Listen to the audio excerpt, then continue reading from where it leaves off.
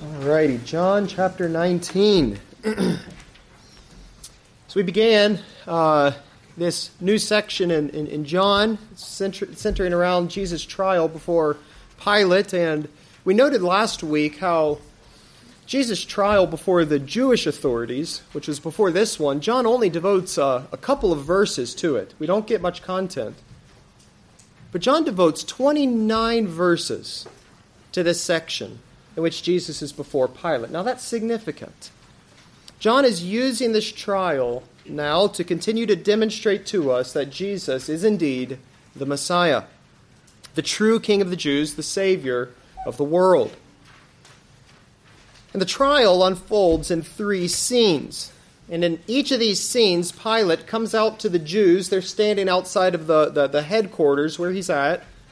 He comes out to them and he takes Jesus back in with him into his headquarters to interrogate Jesus. And then he comes back out to proclaim Jesus' innocence, to which he is confronted again with the Jews' demands to crucify Jesus. And this happens 3 times. He comes out, goes in, comes out, and is met with Jewish opposition each time. And until finally, the 3rd time, he gives in and goes ahead with the crucifixion. But in each of these scenes that we get here, John is giving us a portrait of Christ. So I've entitled this section, 3 Portraits of the True Kingship of Christ in his trial before Pilate. You see, John not only wants to teach us about the events of Christ's trial and crucifixion, he wants us to see the significance of those events. He wants us to see how these events themselves testify to Christ's true kingship. He wants us to see the glories of Christ and the glories of what Christ accomplished through what appeared to be a shame and defeat and failure. So you see, a proper response to the narrative of Christ's passion, what we get in this gospel and in all the gospels, is not a feeling of pity for Christ. I think so often people treat these stories in this way, as though the proper response is to just feel really sorry for Christ and how much he was so mistreated and how much he suffered. I don't know if you remember when the movie The Passion of Jesus Christ came out. You remember that? Many people went to the movie theaters to watch the movie and came out being greatly moved by what they had just seen. Crying, feeling sorrowful over what happened to Jesus. And it was a kind of a emotional experience produced by the shock of the visual portrayal of these things taking place to Christ, his sufferings. And it was used by an evangelistic tool by many people, and many people came away from the movie emotionally moved. I mean, how could you not be, right? But with these kinds of feelings of sorrow, pity for Christ, how much he was mistreated, and they thought they had been saved. They thought they had really believed in Jesus. But the problem with that is not saving faith. Even if you really believe the story was true, and even if you believe those things really happened to Jesus, that's not saving faith. That's not the response that John or any of the gospel writers desire from you as you read these stories. Has it ever occurred to you how few details the gospel writers give you about Christ's sufferings in his crucifixion? Sometimes all we get is they took him out and he was crucified. That's it. We don't get many of the gory details. The writers don't spend a lot of time describing the horrible sufferings of Christ. And they were horrible. Believe me, they were horrible. Because their aim is not merely an emotional response. The proper response to Christ's passion is not feeling sorry for Christ or having feelings of pity for Christ because of the great sufferings he experienced. That's not the right response. Well, then what is? It is faith in what Jesus accomplished through his sufferings. Yes, there's certainly a degree of sorrow in that we recognize that ultimately it was my sin that put Jesus on the cross. I was part of that same world that called out for Christ's crucifixion. So I should be moved by the depths of his love and all that he suffered for me. But the main thing the gospel writers are trying to accomplish in these passion narratives is the demonstration that Christ's cross is what authenticated him as the Messiah. That his cross, being the moment of his greatest suffering and shame and apparent defeat, was actually the moment of his greatest triumph as the true king. That through his rejection by man and crucifixion, Jesus was willingly laying down his life to be a substitute, to take the judgment of God on himself, which those who crucified him deserve. That before as Messiah he comes to judge the world, and one day he will judge the world. He first comes to be judged, and to be condemned by the world, and to take the very judgment the world deserves from him on himself. That is the right response. That is what John is seeking from you. That's the fundamental problem with movies like The Passion, in which we're not given any theology about the significance of his death. No firm basis for our faith to lay hold of. So put it simply, true faith and the proper response to these stories looks like a confident knowledge in what Christ accomplished in these events, and a desperate dependence on Christ to be my Savior because of what he accomplished in these events. And this is just what John is doing in this gospel and in this section where we are at this morning. In Christ's trial before Pilate, he will be mistreated, falsely accused, beaten, rejected, and ultimately condemned to crucifixion. And the proper response that John is seeking from us is not pity, but a confident realization that through all these events, Christ is showing himself to be the true king and is accomplishing all the Father's plans of redemption for your eternal life. And that's good news, my friends. It's very good news. And so John chapter 18, verses 28 through 19, verse 16, we receive these three portraits of the true kingship of Christ in his trial before Pilate.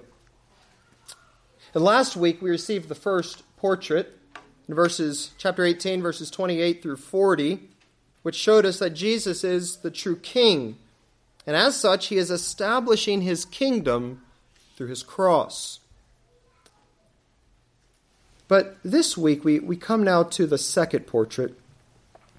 That's found in chapter 19, verses 1 through 7, which tell us that Jesus, the true king, is despised and rejected by men.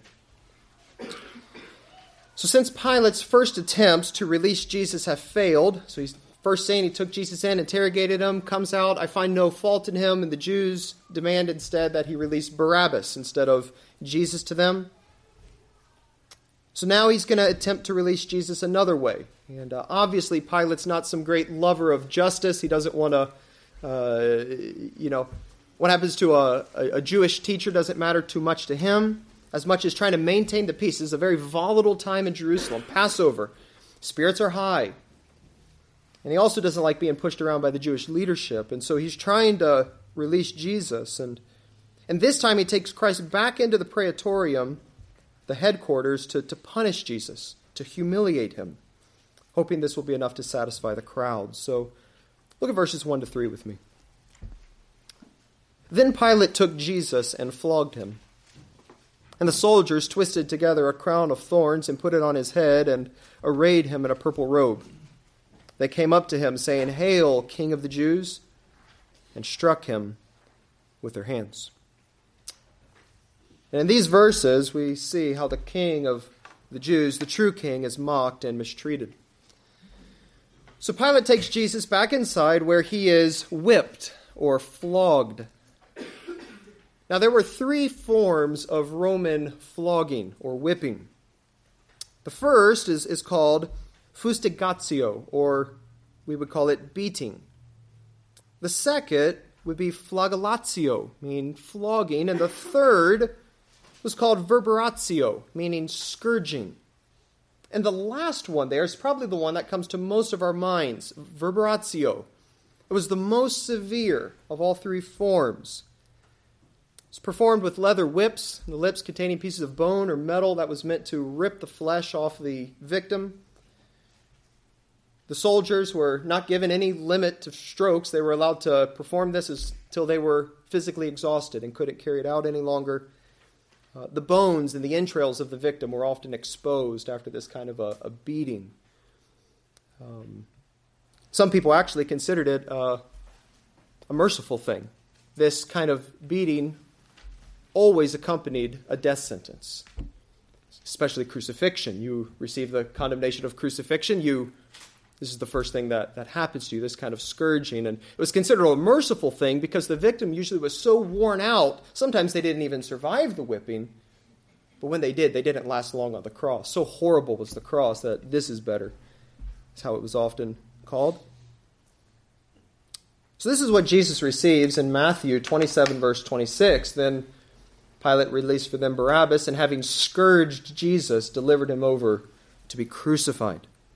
But this is probably not what takes place here, because his death sentence has not yet been passed, you see? Pilate is still trying to release him, as we see in verse 4. He's going to bring him out and declare he's innocent. He's trying to release him still. So this is probably the first form of the Roman beating, fustigatio. It was probably still quite severe, but not as severe as the latter kind. So Pilate's purpose here is simply to satisfy the Jews, to punish Jesus for being some kind of troublemaker and to give him some kind of punishment and satisfy the crowds. And we get a confirmation of this in Luke 22. Pilate comes out and says, "What evil has he done? I find no guilt deserving of death. So no sentence of condemnation. I will therefore punish and release him." That's probably what is going on here. So Jesus was beaten twice. And while this was the less severe form, it still would have been painful and potentially quite brutal. But that isn't the only thing that happens to Jesus in these verses.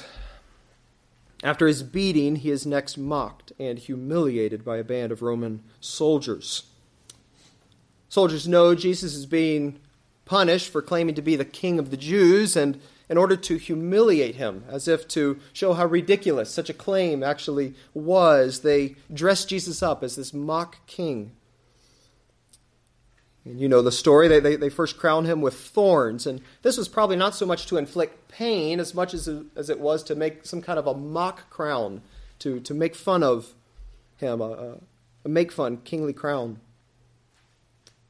Then they dress him up with what was probably an officer's robe, purple in color, a symbol of royalty and honor. And they hold a false coronation ceremony. They come and cry, "Hail, King of the Jews," mimicking the common saying, "Ave Caesar," "Hail Caesar." And then on top of this, they express their allegiance to him with repeated slaps in his face. Look at verse 3. They struck him with the hands. The verb in Greek indicates repeated slaps. They were striking him repeatedly with their hands. So the purpose of this is they were putting on an ironic show in which Jesus is treated in a way that no real king would ever be treated, in order to humiliate Jesus, to mock any claim of kingship by him. But, as we've already seen, the irony couldn't be thicker, could it? Because Jesus is indeed the King of the Jews. He's the true king. Leon Morris put it this way. He said, "The soldiers doubtless conceived of themselves as witty fellows, able to devise an ironical situation. But the real irony lay in the fact that the one whom they so mocked is indeed King of Kings and Lord of Lords." Craig Keener likewise put it this way. He says, "The irony of the narrative is that it inverts their own irony. He is genuinely the person whom they sarcastically claim him to be." You see, long before this, Isaiah had prophesied about a coming king who would save God's people and establish God's kingdom, but he would be a servant king. A king unlike anything this world has ever known or ever seen.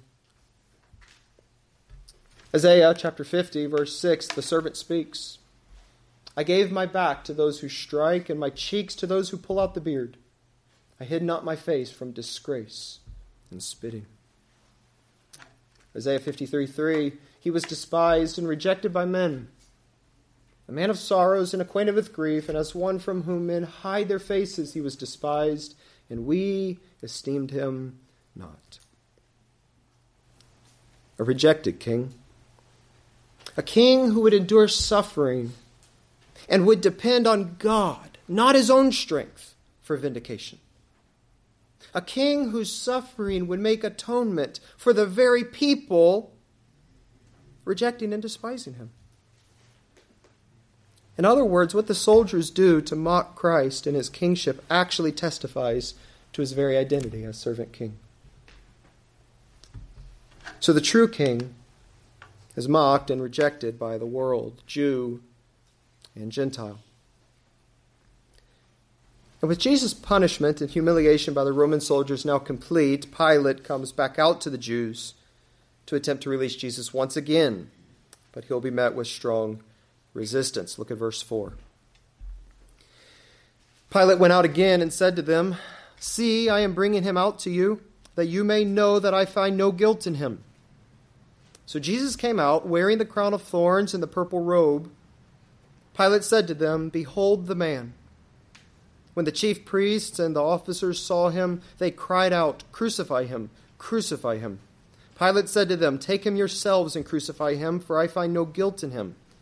The Jews answered him, "We have a law, and according to that law he ought to die, because he has made himself the Son of God." So the point of these verses is to declare that Christ, the true king, is rejected by his own, the Jews. So Pilate comes out first by himself in verse 4 to announce the second time he's found no guilt deserving of death in Jesus. And then he's going to bring Jesus out to show them how Jesus has been punished and humiliated, hoping to satisfy the crowds. And so in verse 5, Jesus now comes out, still wearing the crown of thorns, the robe, clearly been beaten. And Pilate declares, "Behold the man." Pilate is still continuing his mockery of Jesus. His purpose is to show how absolutely ridiculous is any suggestion that Jesus could be a true king or any kind of threat to the Romans. He's saying, look at the man. What kind of threat could this man possibly be? Carson put it this way: "Here is the man you find so dangerous and threatening. Can you not see that he is harmless and somewhat ridiculous?" So that's what Pilate is saying here. But again, as with so many in this gospel, Pilate speaks better than he knows. Jesus truly is the man. He is God who took on flesh to become a man. John 1:14, "And the Word became flesh and dwelt among us." It's because Jesus is the man, because of his very enfleshment, that he could be put to death and so sinfully treated. It's primarily because he is a man that he could be the true king, and through his crucifixion, accomplish redemption and put on display the wonders of redeeming love in a way that's never been displayed before. Behold the man. That's a call for every one of us. Behold the man, Christ Jesus. Mike, how close is that man to Adam? In the original, I'm just curious. So this is Greek, so it's ha anthropos, so a very general word for a human being. In the Old Testament, I'm trying to think how Adam is translated into Greek. It's possible it is ha anthropos, so there could be a connection there. Christ being the true final Adam. Yeah. It's good. It's a good observation. So behold the man is what Pilate calls out to the crowds. Well, Pilate's attempt fails once more now. The Jewish leadership isn't buying it, and they cry out instead for Christ's crucifixion. Verse 6, they cry out, "Crucify him, crucify him." Seeing Jesus arrayed as such a pathetic king, it only fuels their desire for his death. And now Pilate's fed up. Look at verse 6. He tells them, "Take him yourselves and crucify him, for I find no guilt in him." So Pilate's obviously speaking sarcastically here. He's not giving them the legal right to go crucify Jesus. It wasn't lawful for the Jews to do that. He's in essence saying, you bring him to me to judge, but you don't accept my judgment. I'm done with working with you stubborn people. I've already rendered my judgment. There's nothing more I can do. Take him yourself. Crucify him. So Pilate's attempt to release Jesus has failed, and the Jews' original charges against Jesus have likewise failed. And now they bring up their real reason why they want Jesus dead. Look at verse 7. Remember, their original charge was Jesus has made himself king in opposition to Caesar, and now they bring up the real reason. We have a law, and according to that law, he ought to die because he has made himself the Son of God. Pilate's declaration, behold, the man, has only aroused the Jews' real reason why they desire Christ's death. It's because he, being a man, has made himself God. That's exactly what they said back in chapter 10, verse 33. Not for a good work we're going to stone you, but for blasphemy, because you, being a man, make yourself God. The charge is blasphemy. Jesus has claimed to be the Son of God, which they rightly understood not only implied his messiahship, but his very deity, placing himself on the same level of authority and rights as God himself. And in the Gospel of John, it's primarily Christ's claims of deity that is at the heart of the Jews' reason for putting him to death. And we've seen this over and over. John 5:18. It's why the Jews were seeking all the more to kill him. He wasn't only breaking the Sabbath, but calling God his own Father, making himself equal with God. Same thing in chapter 8. Jesus says, before Abraham was, I am. And they're ready to stone him. The Jews say that they have a law, and that law refers to the law against blasphemy. Leviticus 24:16, whoever blasphemes the name of the Lord shall surely be put to death. That's why the Jews want Jesus dead. But ironically, Jesus has not made himself anything, has he? Rather, he has made it plain throughout his ministry he is indeed the Son of God. And it's only because they've been hardened to that truth that they think this law requires Jesus' death. Had they known Jesus rightly, they would know that this law was not at all demanding his death. Or to put it another way, the reason they want him dead is not because of their fidelity to the law of Moses, but because they have failed to rightly believe in the one who Moses has written about and was pointing to. That's the real reason the Jews want Jesus dead. Their own unbelief and spiritual blindness. So Jesus is the true king. He is the Son of God who became man, and even though he made the world, and even though he was the king of the Jews, he's rejected by both, Jew and Gentile. John 1:10 through 11, he was in the world, and the world was made through him, yet the world did not know him. He came to his own, and his own people did not receive him. That's the response of blind humanity to Christ. But this was his plan. It was his plan for in his rejection, he would accomplish the redemption of the very people who wanted his death, including you and I, for we once belonged to the world as well.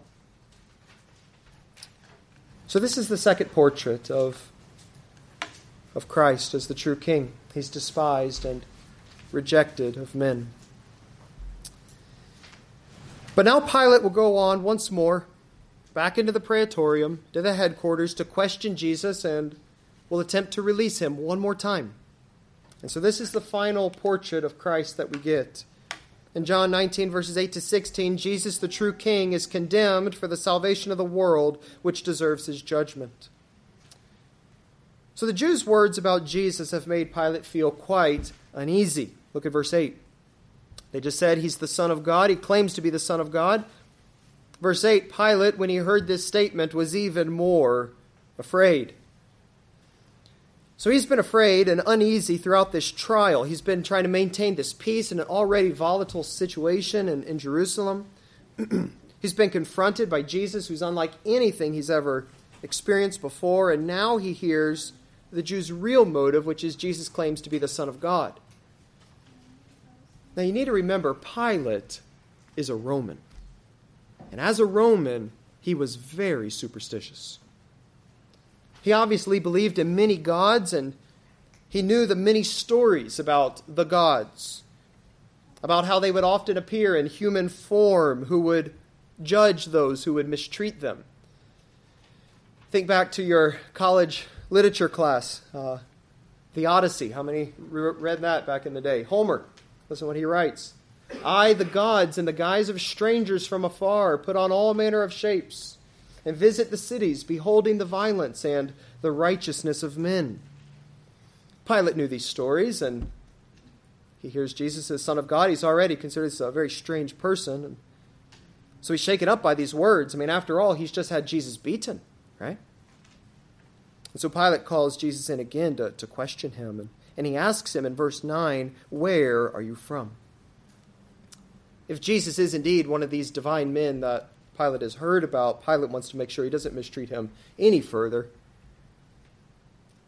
But in verse 9, we're told that Jesus gave him no answer. Now, why not? Why doesn't Jesus say anything here? I think there's a few reasons.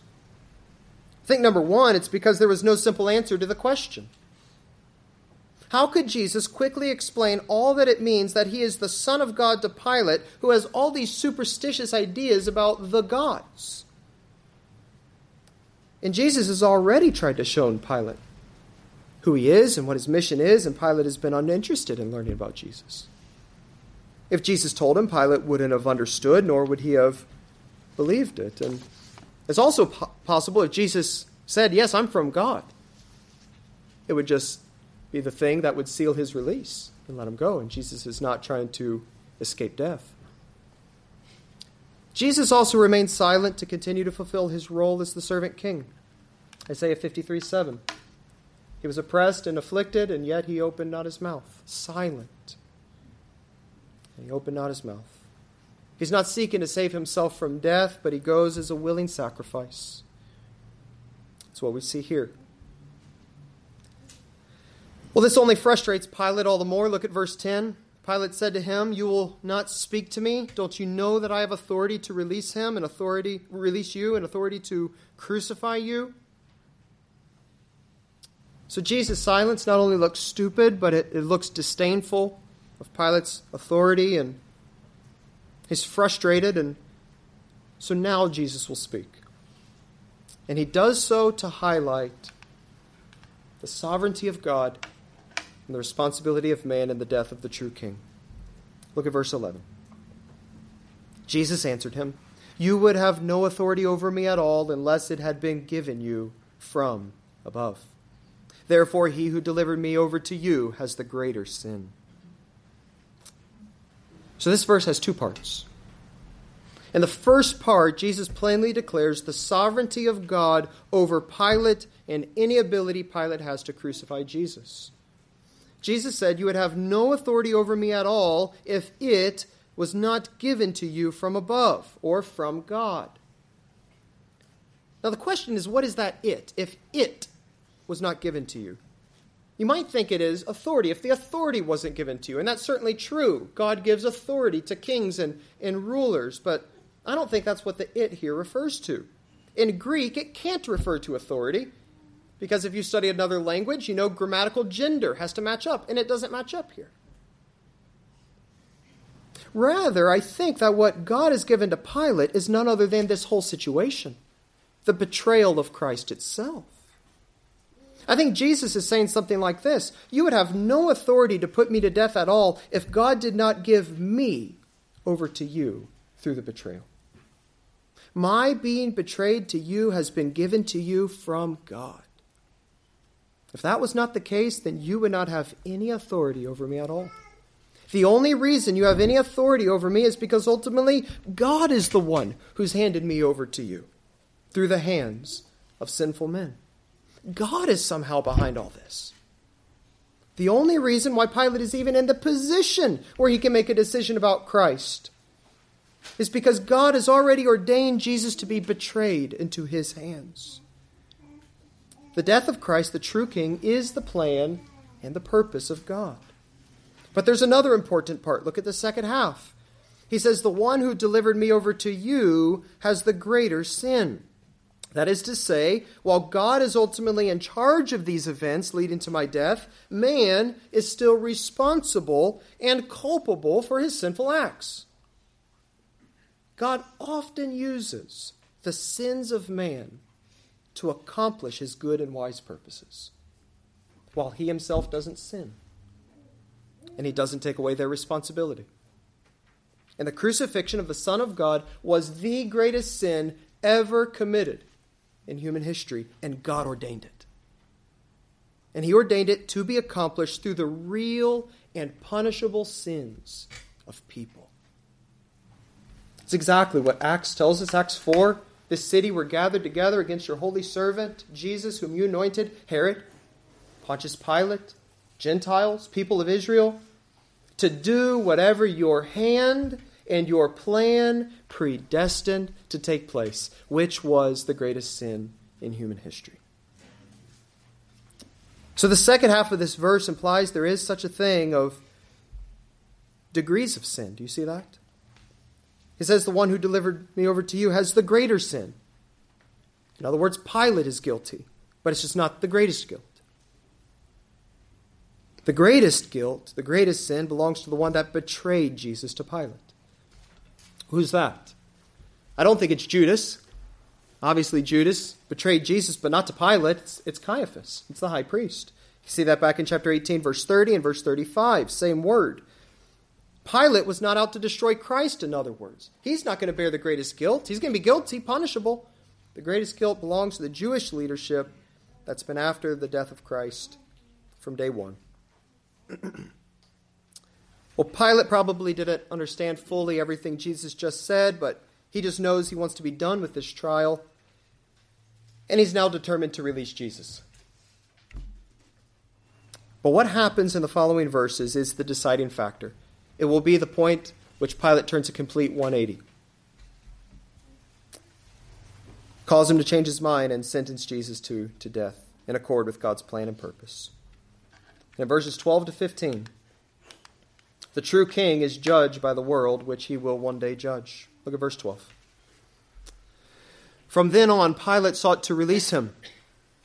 But the Jews cried out, "If you release this man, you are not Caesar's friend. Everyone who makes himself a king opposes Caesar." And that is the tipping point. The Jews pull out their final argument.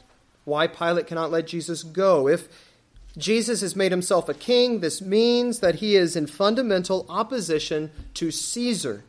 He set himself up as a rival king to Caesar. You see, the Jews are so full of hate to Christ that they are acting more loyal to Caesar than even Pilate is. They rejected any hope even for a promised king of the Jews. So full of hate. And so if Jesus claims to be a king, then releasing him would mean that Pilate's not Caesar's friend. That means a loyal supporter of Rome. He's the governor in service to Caesar. Again, Craig Keener notes, he says, to release a self-proclaimed king was to accommodate treason, hence to warrant execution oneself. So Pilate's own person and political position are on the line here. It's being threatened by the Jews' words. And with that, Pilate now takes his seat on the judgment seat. Look at verse 13. So when Pilate heard these words, he brought Jesus out and sat down on the judgment seat at a place called the Stone Pavement, or in Aramaic, Gabbatha.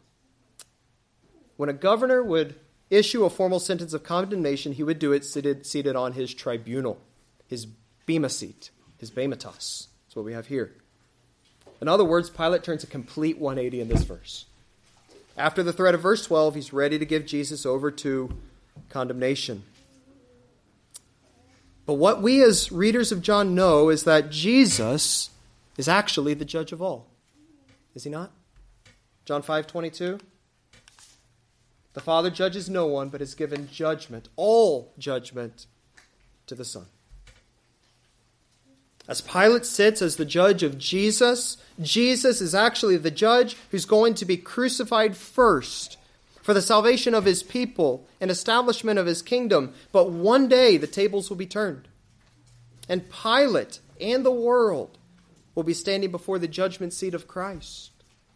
The same Jesus to whom the Father has entrusted all authority, but before then, Jesus must first die for the salvation of the same world that crucified him.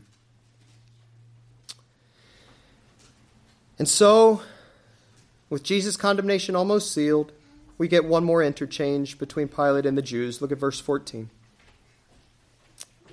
Now it was the day of preparation of the Passover, simply meaning it's the day before the Sabbath, on Passover week. And it was about the 6th hour. And he said to the Jews, "Behold your king." So Pilate, again, once more, mocks the Jews and mocks Jesus by hailing Jesus as their king. Even though he knows they don't want him as their king, he's taunting them and he's mocking Jesus. And to which the Jews respond with cries for his crucifixion in verse 15 once more. They cried out again, away with him, crucify him." Pilate then sarcastically questions if they really want to crucify their king, even though he knows they don't want him as king. Verse 15, Pilate said, "Shall I crucify your king?" Again, taunting them. But Pilate's question now leads them to make the most astonishing of all declarations, and this is the climax of the scene. Look at verse 16. End of verse 15. Then verse 16. "Shall I crucify your king?" The chief priests answered, the leaders of the Jews, "We have no king but Caesar." So deep is their hatred for Christ that they willingly reject all of God's promises and any hope for a Messiah. And they sell themselves out completely to Rome. Ironically, since they belong to the world, Caesar is appropriately their king.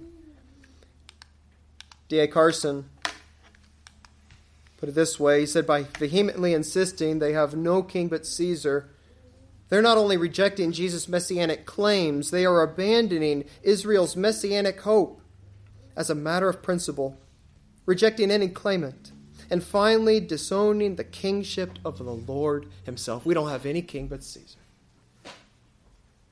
It reveals the utter lengths to which sinful men are willing to go in their rejection of Christ. So intent are they in Christ's death, they betray everything else to achieve it. And with that, we come to verse 16 now. The true king is condemned by the world which he came to save. Look at verse 16. So he delivered him over to be crucified. Jesus is willingly judged by the world, which hates him. And even though he's the judge of all and will one day judge all men, he came the first time not to condemn the world, but to be condemned by the world. What's happening here? Because through that he would accomplish redemption for all of his people who at one time belonged to the same evil system of the world, just like you and me. It's the magnitude of redeeming love put on display. And with this sentence, Jesus' cross, what he's been preparing for his whole ministry, what he's predicted, which is under the complete sovereign control of God, Christ's cross is now underway. And that's what we will pick up next week on the scene of his crucifixion. So John has given us 3 portraits of the true kingship of Christ in his trial before Pilate. The true king is establishing his kingdom through his cross. The true king is despised and rejected of men. And the true king is condemned for the salvation of the world, which deserves his judgment. What a wonderful Savior. Amen. Amen. Let's pray. Father, we thank you for Christ. I ask for the ministry of your Spirit now to apply what we've just heard to our hearts, granting us greater, deeper faith, eyes to behold more of Christ's glory, that we love him, be faithful to him, and rejoice and glory in our Redeemer. We love you. Bless us as we go now. In Jesus' name, amen.